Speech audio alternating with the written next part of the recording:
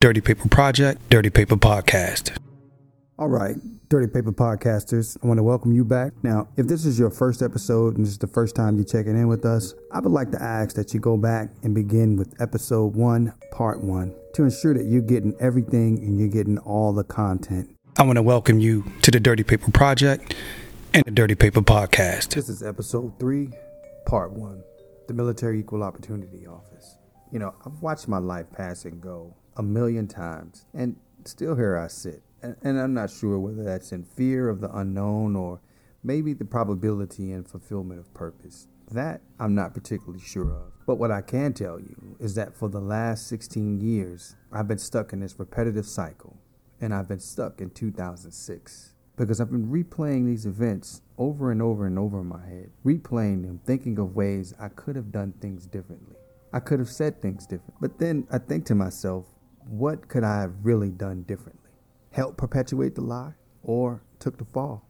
Either way, it would have been the same fucking outcome, correct? Besides all that, in these days, people like me, we just don't get the luxury and the benefit of doubt. We have to be on point at all times and double the standard and then be above all that.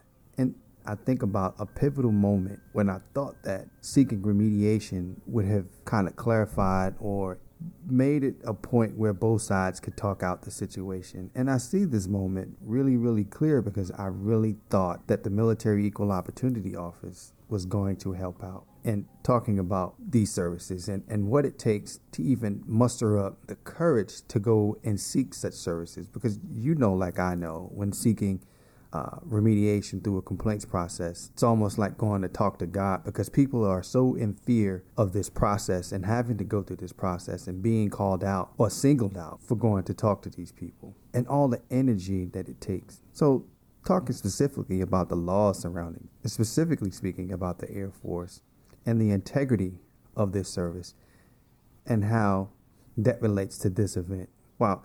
I mean, so much of this and so far in between episodes 1 and 2, have been about the inventory and the events surrounding the inventory.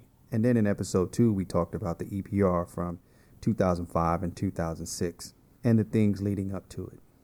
But what I want to do for this episode is I want to take the EPR off the table for the moment. Because, I mean, if we boil it all down, it'd be my word against theirs.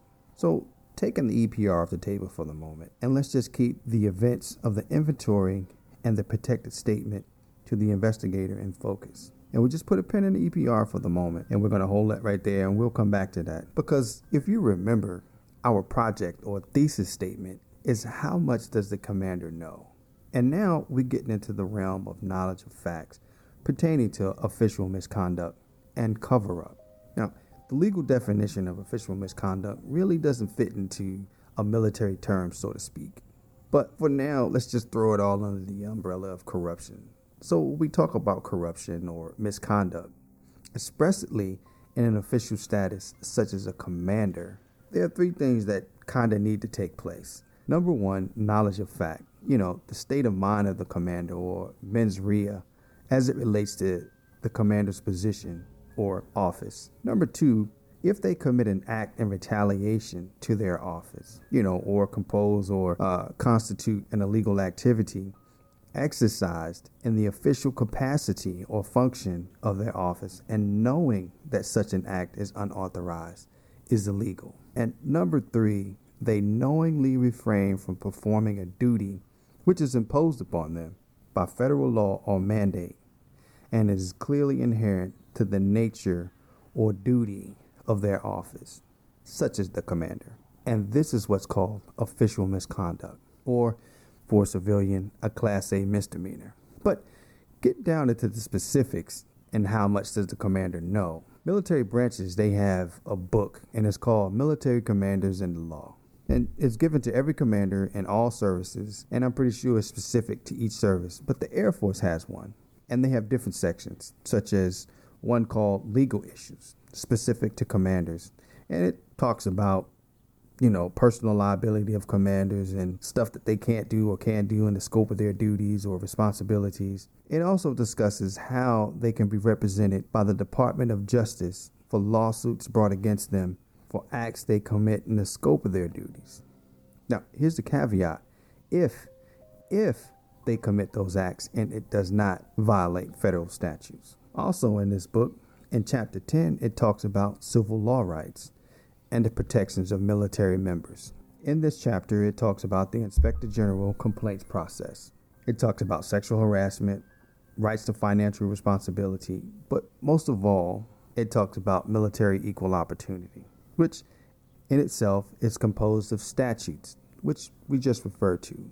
And it talks about things like Title 12 of the Civil Rights Act of 1964, the Equal Employment Opportunity Act of 1972, the Rehabilitation Act of 1973, Age Discrimination 1978, the Civil Rights Act of 1971. Almost all of these laws apply to civilian employees as victims, which is another caveat, which means that most of these acts do not cover military members, and it does not describe them as victims.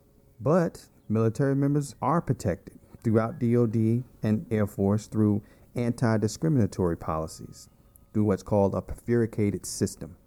And basically what that is just that there's two systems for military members and one for civilians. But see, military members are limited in the presentation of their complaint. And that means that they can only complain all the way up to the executive branch of the Air Force, basically the Secretary of the Air Force, while civilians have the right to file their complaint all the way up to the Secretary of the Air Force. Also can have their complaint heard in federal court. And that's after exhausting the dispute remedies or dispute processes throughout the Air Force or the executive branch of the Air Force. Most of these acts do not apply to service members. Air Force has its own policy for Air Force members, and basically it states that Air Force members should be able to conduct their affairs free of unlawful or arbitrary discrimination, and that commanders must take the appropriate administrative or disciplinary actions to eliminate or neutralize discrimination and its effects as it relates to good order and discipline. In addition to this, the Military Equal Opportunity Office serves as the focal point for complaints resolution or complaints of discrimination for military members. By nature of the complaint, it also determines which agency will conduct the investigation. For example, if you present a case about a senior official like a colonel or a colonel select, it must go directly to the Secretary of the Air Force. Now, complaints of sexual assault, such as rape or child abuse, must immediately be referred to the Staff Judge Advocate's office to determine whether it should be referred for criminal investigation. So, in other words, base level military equal opportunity officers are to investigate complaints of discrimination. Now, just for knowledge of fact, if you present your complaint to the Military Equal Opportunity Office, they're supposed to document your complaint on an Air Force Form 1581. And this is basically just to clarify that your formal complaint is supported by a preponderance of evidence. And there's that word again, the 51% rule.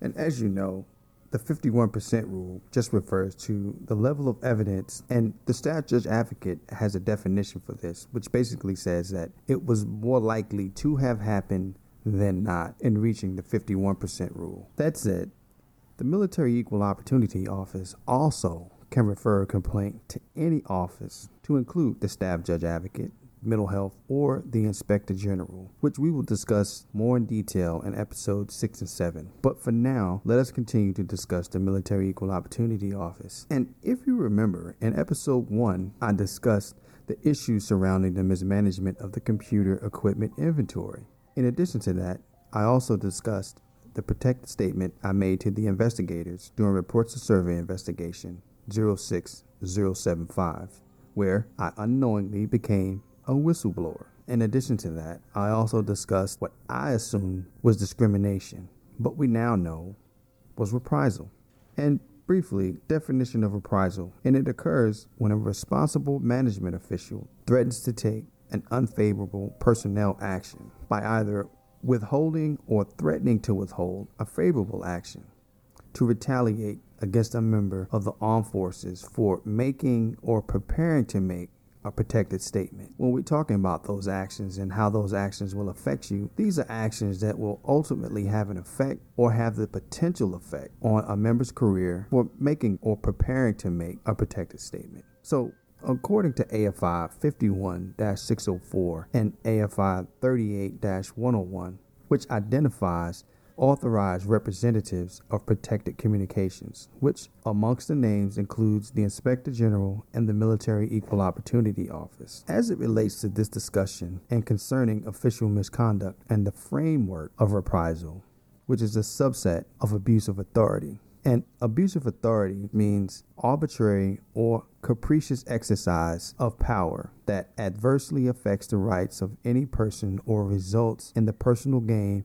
or gives the advantage to the abuser. I know you remember in episode 2 where we discussed arbitrary and caprice as it relates to our project thesis or statement or project question. How much does the commander know? And specifically talking about arbitrary and capricious, it is defined as the willful and unreasonable action or actions being taken without consideration or in disregard of the facts. And in this case, we're talking about reprisal. Therefore, moving back to the beginning of this episode where we discussed the term official misconduct, and the Air Force describes this as arbitrary or capricious.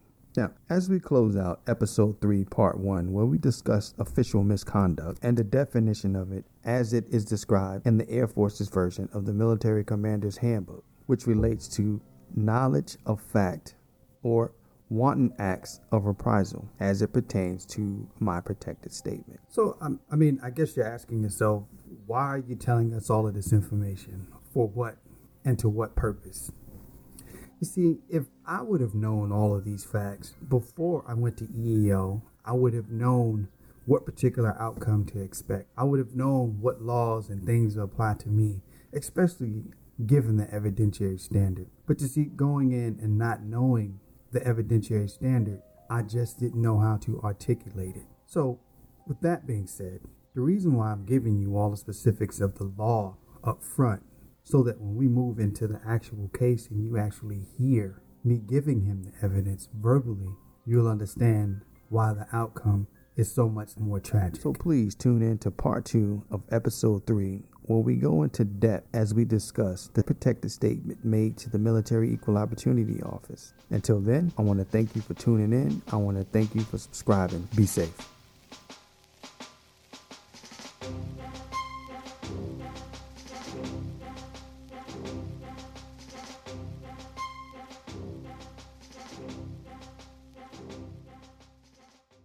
Dirty Paper Project, Dirty Paper Podcast.